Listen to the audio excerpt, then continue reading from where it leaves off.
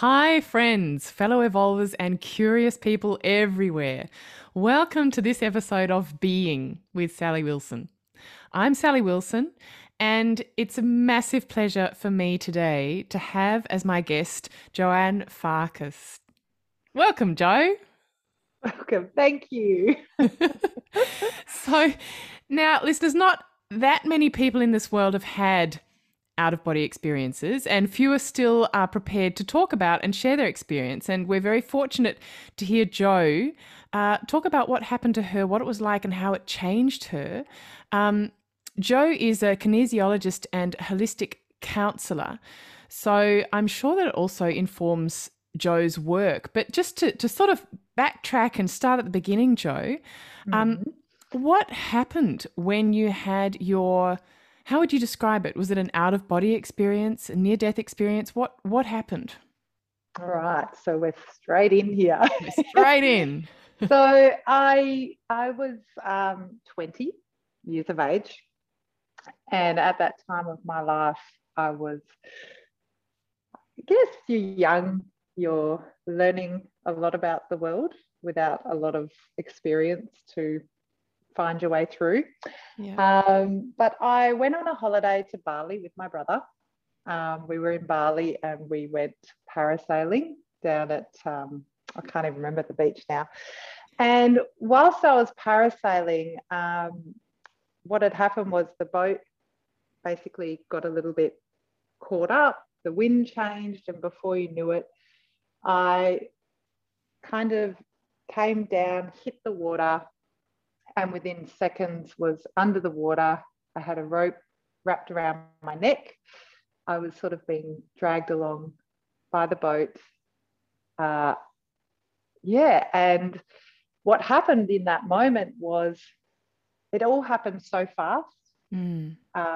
But in the instant it happened, I it's a funny way of experiencing it. Left my body wasn't probably the accurate term. I always felt that I expanded out of my body, Hmm.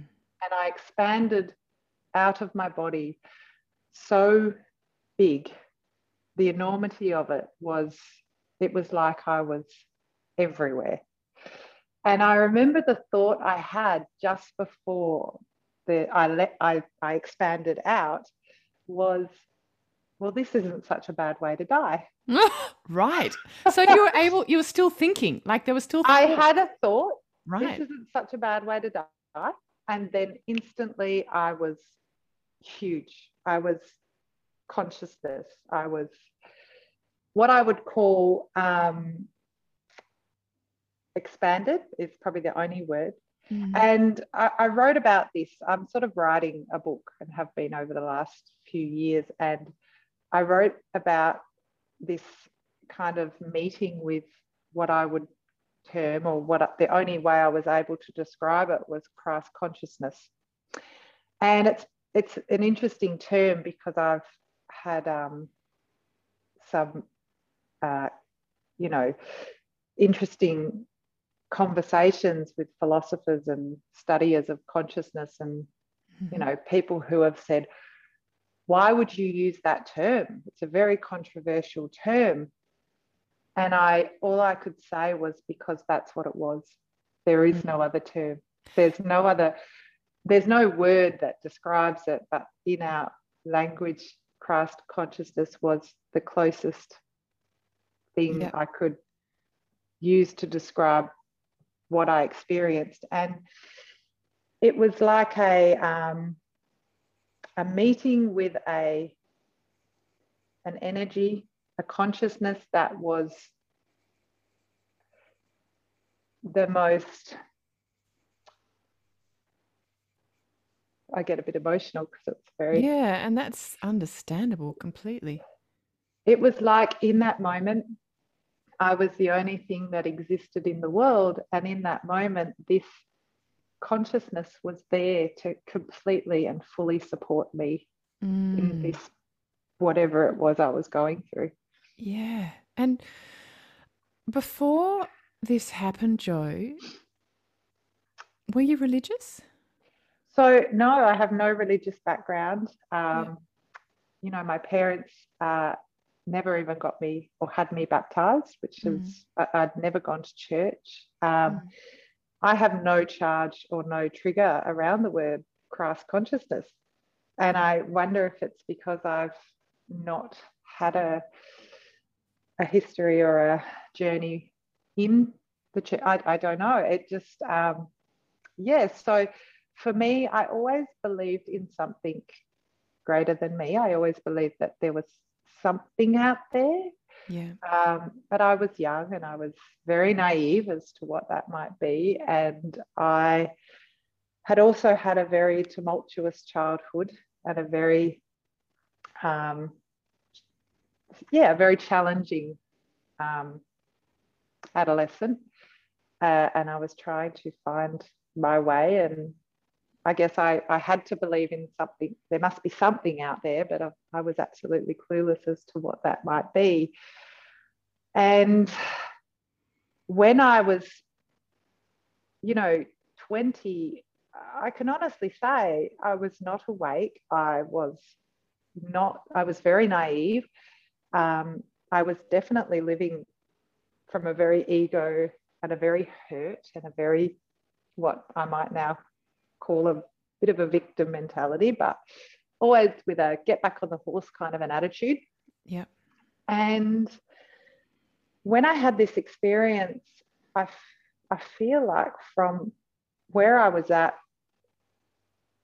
and my understanding of the world was so limited that this experience of being faced with something so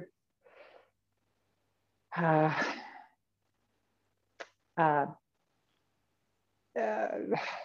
don't even know what the word would be, but I just remember it threw me into such turmoil.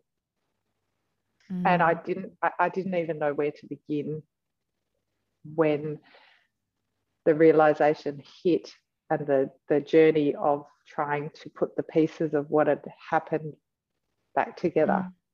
So when you had the experience, and like you say, words can't, it sounds like, it's the kind of experience words can't really describe, but that feeling of expansion and being the only thing there was, and Christ consciousness, or what was the other word you used? A meeting with this energy and this consciousness that was so, it was so unconditionally loving and neutral and aware, and in that moment was fully supporting me.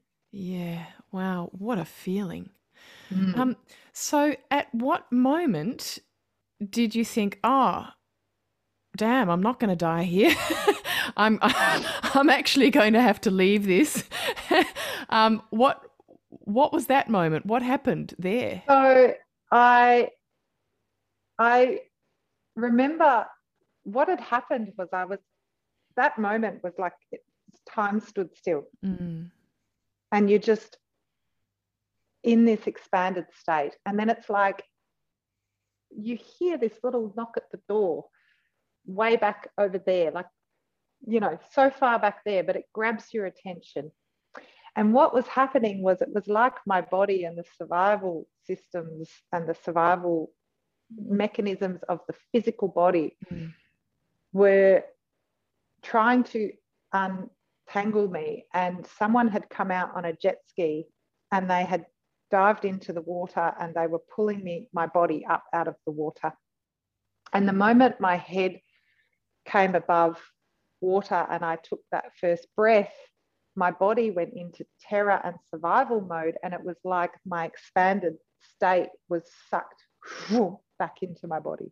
And the terror that hit me, the survival mode, the will for the body to survive was so viscerally real. And the terror to go from such a state of profound love and connection and everything's going to be okay to now absolute survival mode. was such a shock. Mm. And at that point, I was in shock. Yeah. And so I remember coming out of the water. I remember I was bleeding from the neck. I had rope burns around my neck. I remember being, I don't remember being in any pain. I felt no pain in my body. I was just in shock. And I didn't feel pain until the next day. And the shock was with me, for the rest. I was just in shock, I think, for the rest of the day. I have heard David Hawkins. I know you know of Dr. David R. Hawkins as well. And he speaks about a moment when he was a child where he experienced what I think must have been the same thing. He was stuck in a snowdrift. He grew up in Wisconsin, and he was doing the paper round, got stuck in a snowdrift, and felt, I think, I believe what you felt in that moment. And the only thing that made him decide to come back, because he didn't want to, was the just the knowledge of the pain that his father would feel. So his father, I think, was trying to dee him out of the snowdrift, and so it was just the awareness of the pain that would be felt and suffered if he chose not to come back. And for you, it sounds like it was a physical survival imperative jolt. Yes, absolutely. I study David Hawkins. He has really helped me to integrate my experience. Yeah. And it was actually, it might have been it was either Power versus Force or Transcending the Levels of Consciousness. And I remember reading about that. And I remember it just made me feel like I'm not alone. Yeah. And so can you just repeat those books for the listeners again, just the names of the titles of those books? Yeah. Power versus Force and Transcending the Levels of Consciousness. And they have just been so instrumental in me reconciling and integrating my experience, because it took me 10 years to really look at what had happened in that experience and how it had affected my life. For a long time, I think the shock and the enormity of the experience was so big, I couldn't process it. So what did that sort of look and feel like? That just the trying to process what had happened. What was the sense? What were you going through? So for a long time, I pushed the experience away. I think I just couldn't wrap my head around it. I didn't have the words. I didn't have the language. I didn't have anyone I could talk to about it too. And I think for a long time, you just think, what was that? To believe in something greater than yourself and then to be faced with it is really there's a big jump there. Yeah. And, when your ego is really quite determined to sit in the driver's seat, and mine was for a long time, it really doesn't want to look at things like that too closely. Yeah. No, I completely understand. And can you just describe in a nutshell what you mean by the ego for people who are listening? I really pull the ego apart, because I sort of don't like the idea that the ego is painted as a negative thing all the time. Yeah. I think of it as more of the butler in the house that can either get a little bit out of control and have some distorted ideas and belief. When soul is not in the building, butler tends to take on a bit of I own this place and I'm in charge. And it's very vulnerable to distorted beliefs and fear. And I think when our heart opens and when our soul is present and really starts to anchor into our heart, our soul calls in spirit, which are the archetypes and the energies.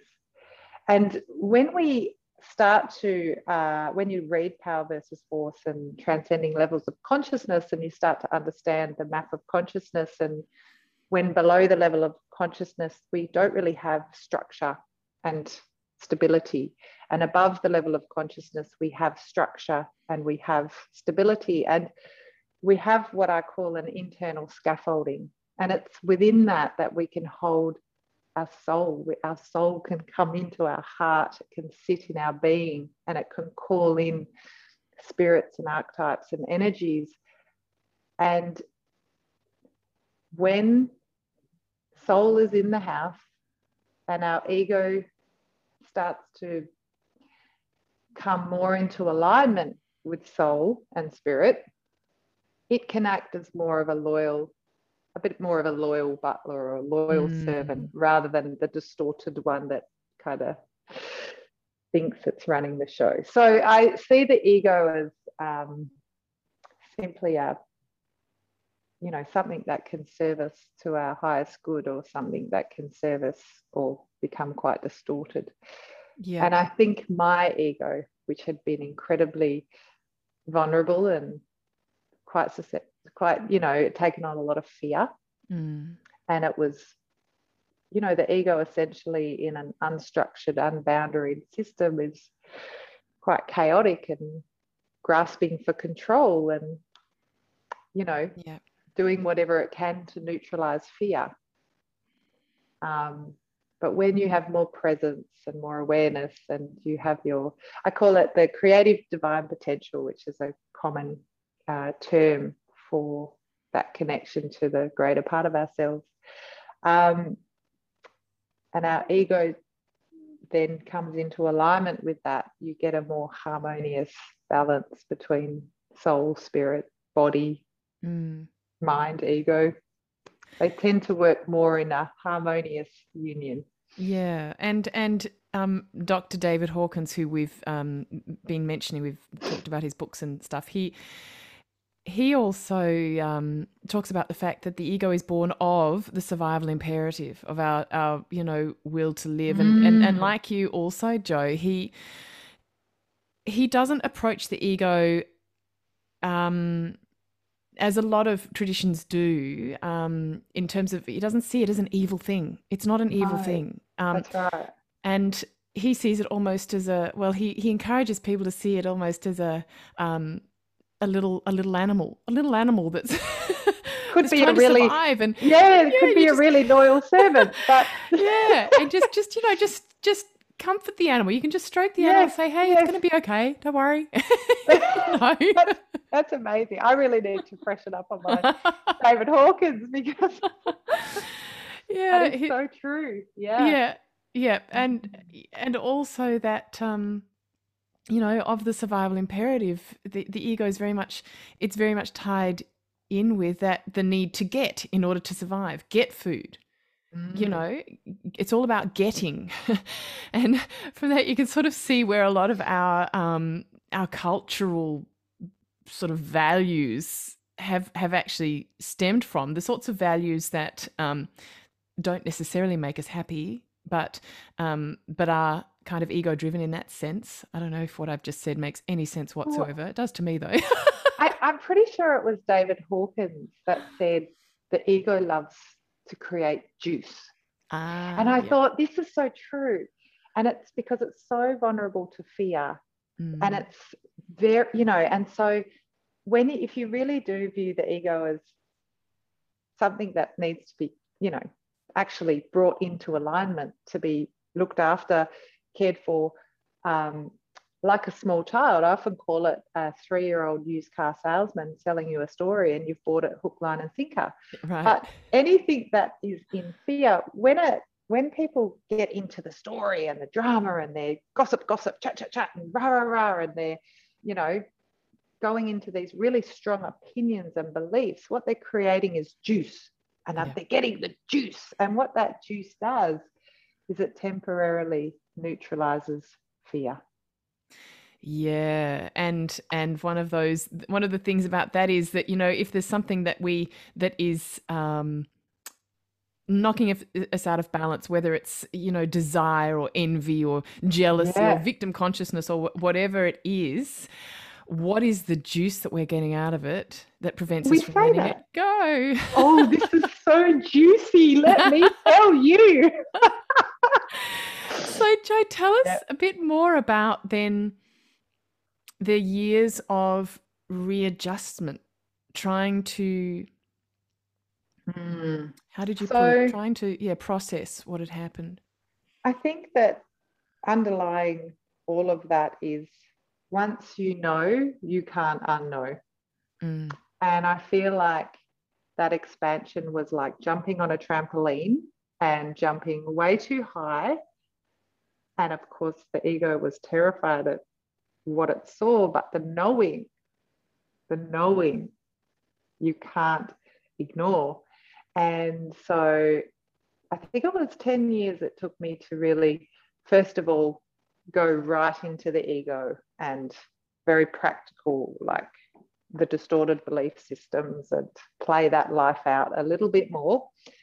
But it was after my children were born, and I had a very turbulent marriage, and my both my babies were premature, and my daughter was very sick, and I just kept looking at my life thinking this is not how it was meant to be. And you know, I have given it everything I've got, but I started to realize that everything I had created from distorted belief systems, what other people thought I should do, mm, society, culture, family, everything. And I had this knowing, there was this knowing of something greater than me that I really needed to start turning toward and looking, which was the turning inward, because it really was sitting in my heart and I had closed my heart. And it was not until, funny enough, I was going through life just uh, fighting, uh, as David Hawkins would put it, from a place below the level of consciousness, which was all force, it was all effort, it was all, you know, constantly pushing and controlling. And I landed in the ED department in 2015, and within 3 weeks was diagnosed with a life-threatening heart condition. And it absolutely brought my whole life and the pushing and the force and everything just stopped in that moment. mm, And I didn't have a choice anymore. I had to look. I had to turn into my heart, into that knowing. And it has a way of making you stop. So within 3 weeks, I'd had a diagnosis and my life was changed forever. And I started on that journey of finally facing voluntarily the consciousness that I feel I faced involuntarily. So, Joe, so 15 Joe, years earlier. yeah, yeah. So for people who are listening who hear you say you turned inward, some of them will be thinking, what does that even mean? How do you even do that? Mm. Can you give them an idea? Yeah, I think I had a moment after I got my heart condition, and my ego had been telling me, this is how we do it. This is control, power, you know. And I just kind of remember facing off with it one day thinking, if you had any idea what you were doing, you wouldn't be in this mess. And I remember I had to implement some discipline on the mind, which was, I am not doing this anymore. I'm not running this story. I'm not paying attention to the stories. And this is a hard one to talk about, and I'm going to thank my partner for his support and how he really listened to me when I tried to explain this. When I got my heart condition, I was unable to work anymore, and financially we were already being crushed, and it was literally the breaking point. And I was losing everything, my home, my investment properties, everything. And when you lose so much, your health, your home, and I lost my husband as well, that so it was everything that I had created from my ego. I was called to get on a plane and go to Brazil and just find myself, learn how to turn inward. And I shared with a friend that I was going to do this journey, and she became very angry at me because she had lost a friend who had my condition. And her fear was rage. How could you? How dare you? You are so selfish. And it was what I would call the straw that broke the camel's back. And it brought me to my knees in a way that my ego, that had been so sure of itself and had created such a monstrous fear, had been absolutely crushed in that moment. And I remember it, I know this will sound absolutely crazy, but my ego and everything that it had feared, it was so convinced by its own creation that it literally consumed itself. And in that moment that I was crushed and my ego was devoured, I became the very fabric of the universe. And I experienced this incredible unconditional love. And it was a reminder that, you know, in that moment, I wasn't thinking, but I have the memory of what that felt like. And it was a reminder of that connection to that consciousness. It was like, don't you forget it. It's available to us. And so I got on the plane and gone to this retreat with what I would call the completely deflated, diminished ego, which was exactly where I needed to be to do the work. Because all of a sudden I could tune into my body, into my heart, into where I was storing all of my stories and trauma and pain in my body. Now, I've since learned you can still tune into your body, whether your ego's chatting away or not. You can, like you said, treat it like a little animal. I tend to treat it like a toddler. I see what you're trying to do right now, but we're not doing that anymore. And it's also kind of just recognizing that it's humming away and not feeling like you have to identify with it, right? Yeah. It's like, I get it. I see what you're trying to sell me, but I'm not buying it today. Yeah. And like I said, whenever I ask my clients, you know, where do you feel your feelings? Do you feel them here in your head, or do you feel them here in your body? Nobody ever says, oh, I feel my feelings in my head. Everybody says, oh, no, I feel them here in my heart or here in my solar plexus. So when we really try to tune into the feeling, where do you feel that in your body? Is that feeling familiar? When have you felt that before? So when we feel into our body, and we can use critical thinking, our ego can become our ally, and we can use that critical thinking to pull it apart. But when you really start to feel into the body, that's when you really start to turn in.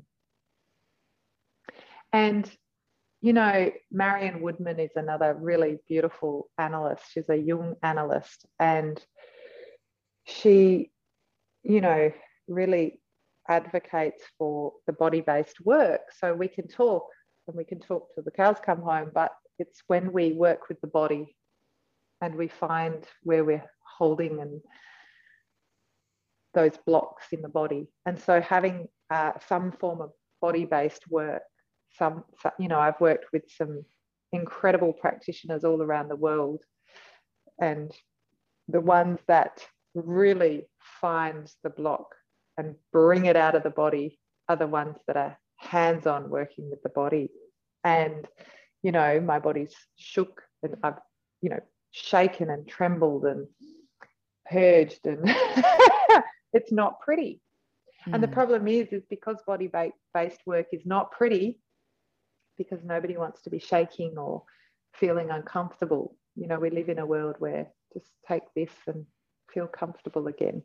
Yeah. So when you get into the body, you really got to feel it, and it's not pretty. But, you know, what comes out, or what grows in the end, which is that awareness of the heart, that heart opening, that creative divine potential that springs to life in your being, kind of makes it all worthwhile. Yeah. Mm.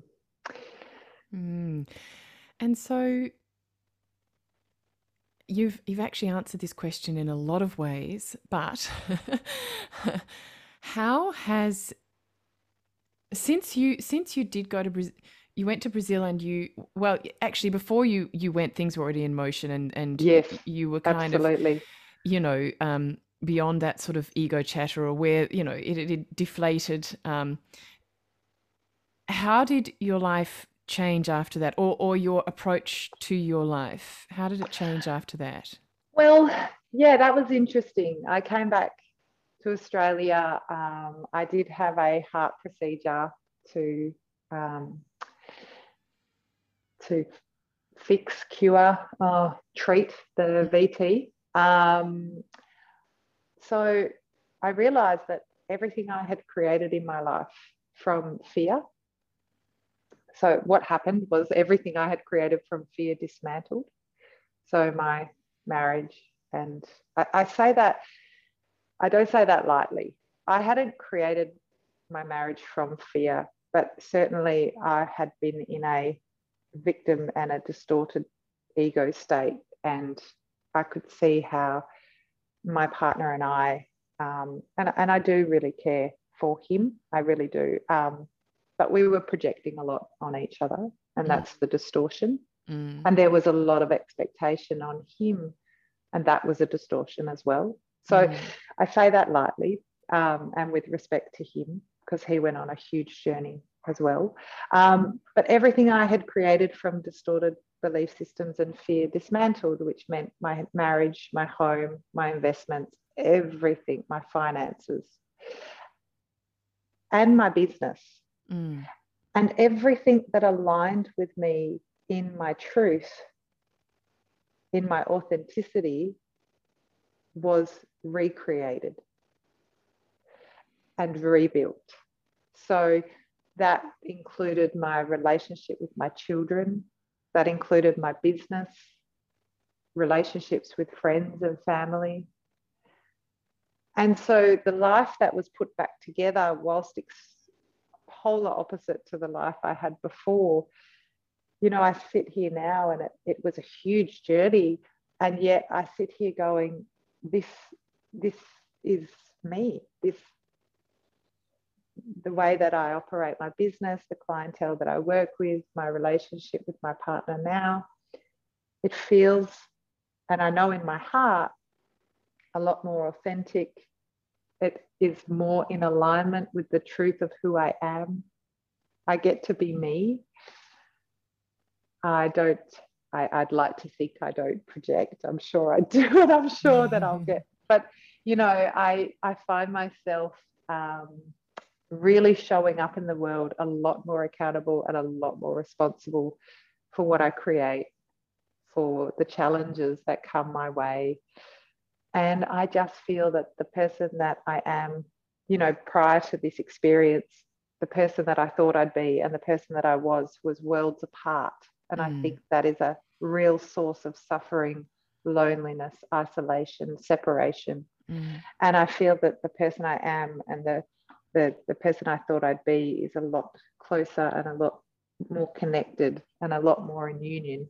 And so, Jo, for people who are listening, so you had major wake up calls. You had kind of hit on the head. Things you can't ignore happen to you. Yes. For people who are listening who haven't had those sorts of wake up experiences, but are thinking, well, where do I start? How do I move in that direction? Because it sort of feels like I need to move in that direction. I don't feel like my life is really, like I'm really living my life like there might be that gap. There's that gap. Yeah. So what would you say to those people?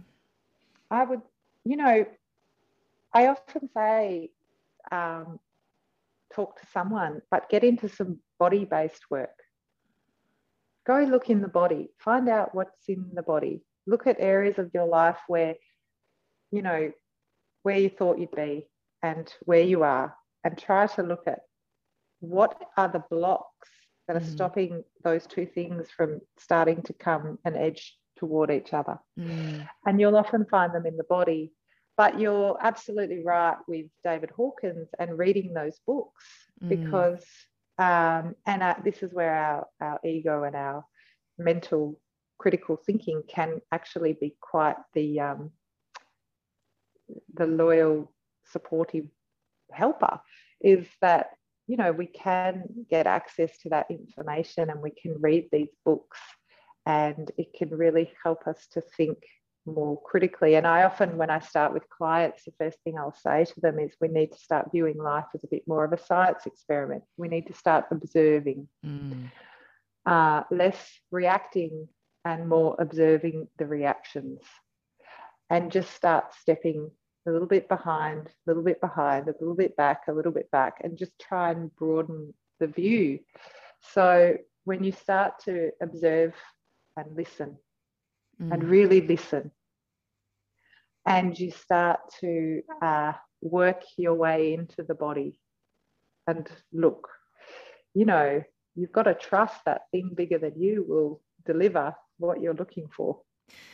Yeah, thank you, Jo. And as you said earlier, it's available to us. It's just that we've got it's right there. I just read a book by Swami Muktananda, or reread a book, The Mystery of the Mind.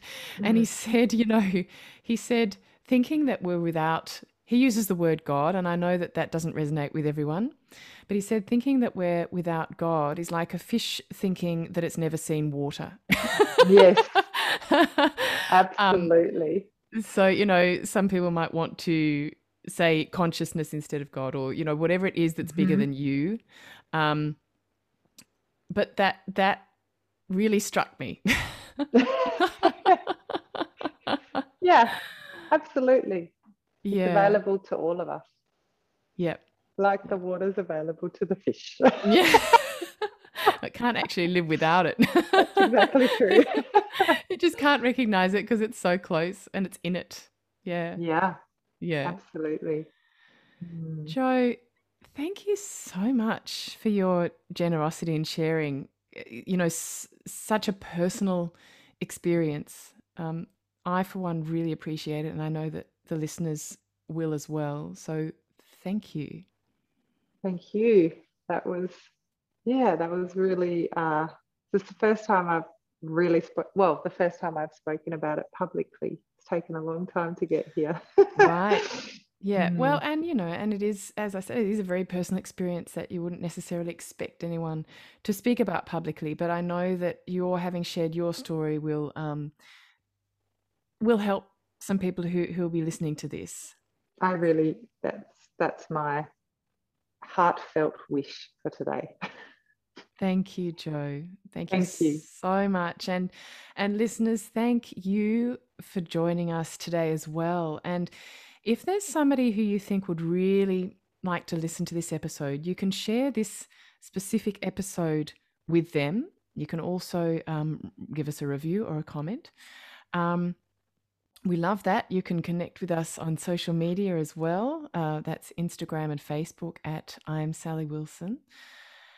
And that way you have the opportunity to meet some of our upcoming guests and post your questions for them. But thank you once again, Joanne Farkas. Thanks, Jo. Thank you.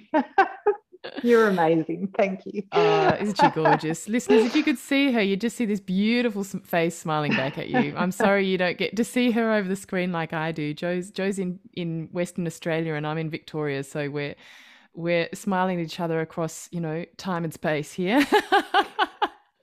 Fellow travellers. Yeah. But listeners, thank you for joining us and being a part of this wonderful community. And I look forward to meeting with you over the waves next time.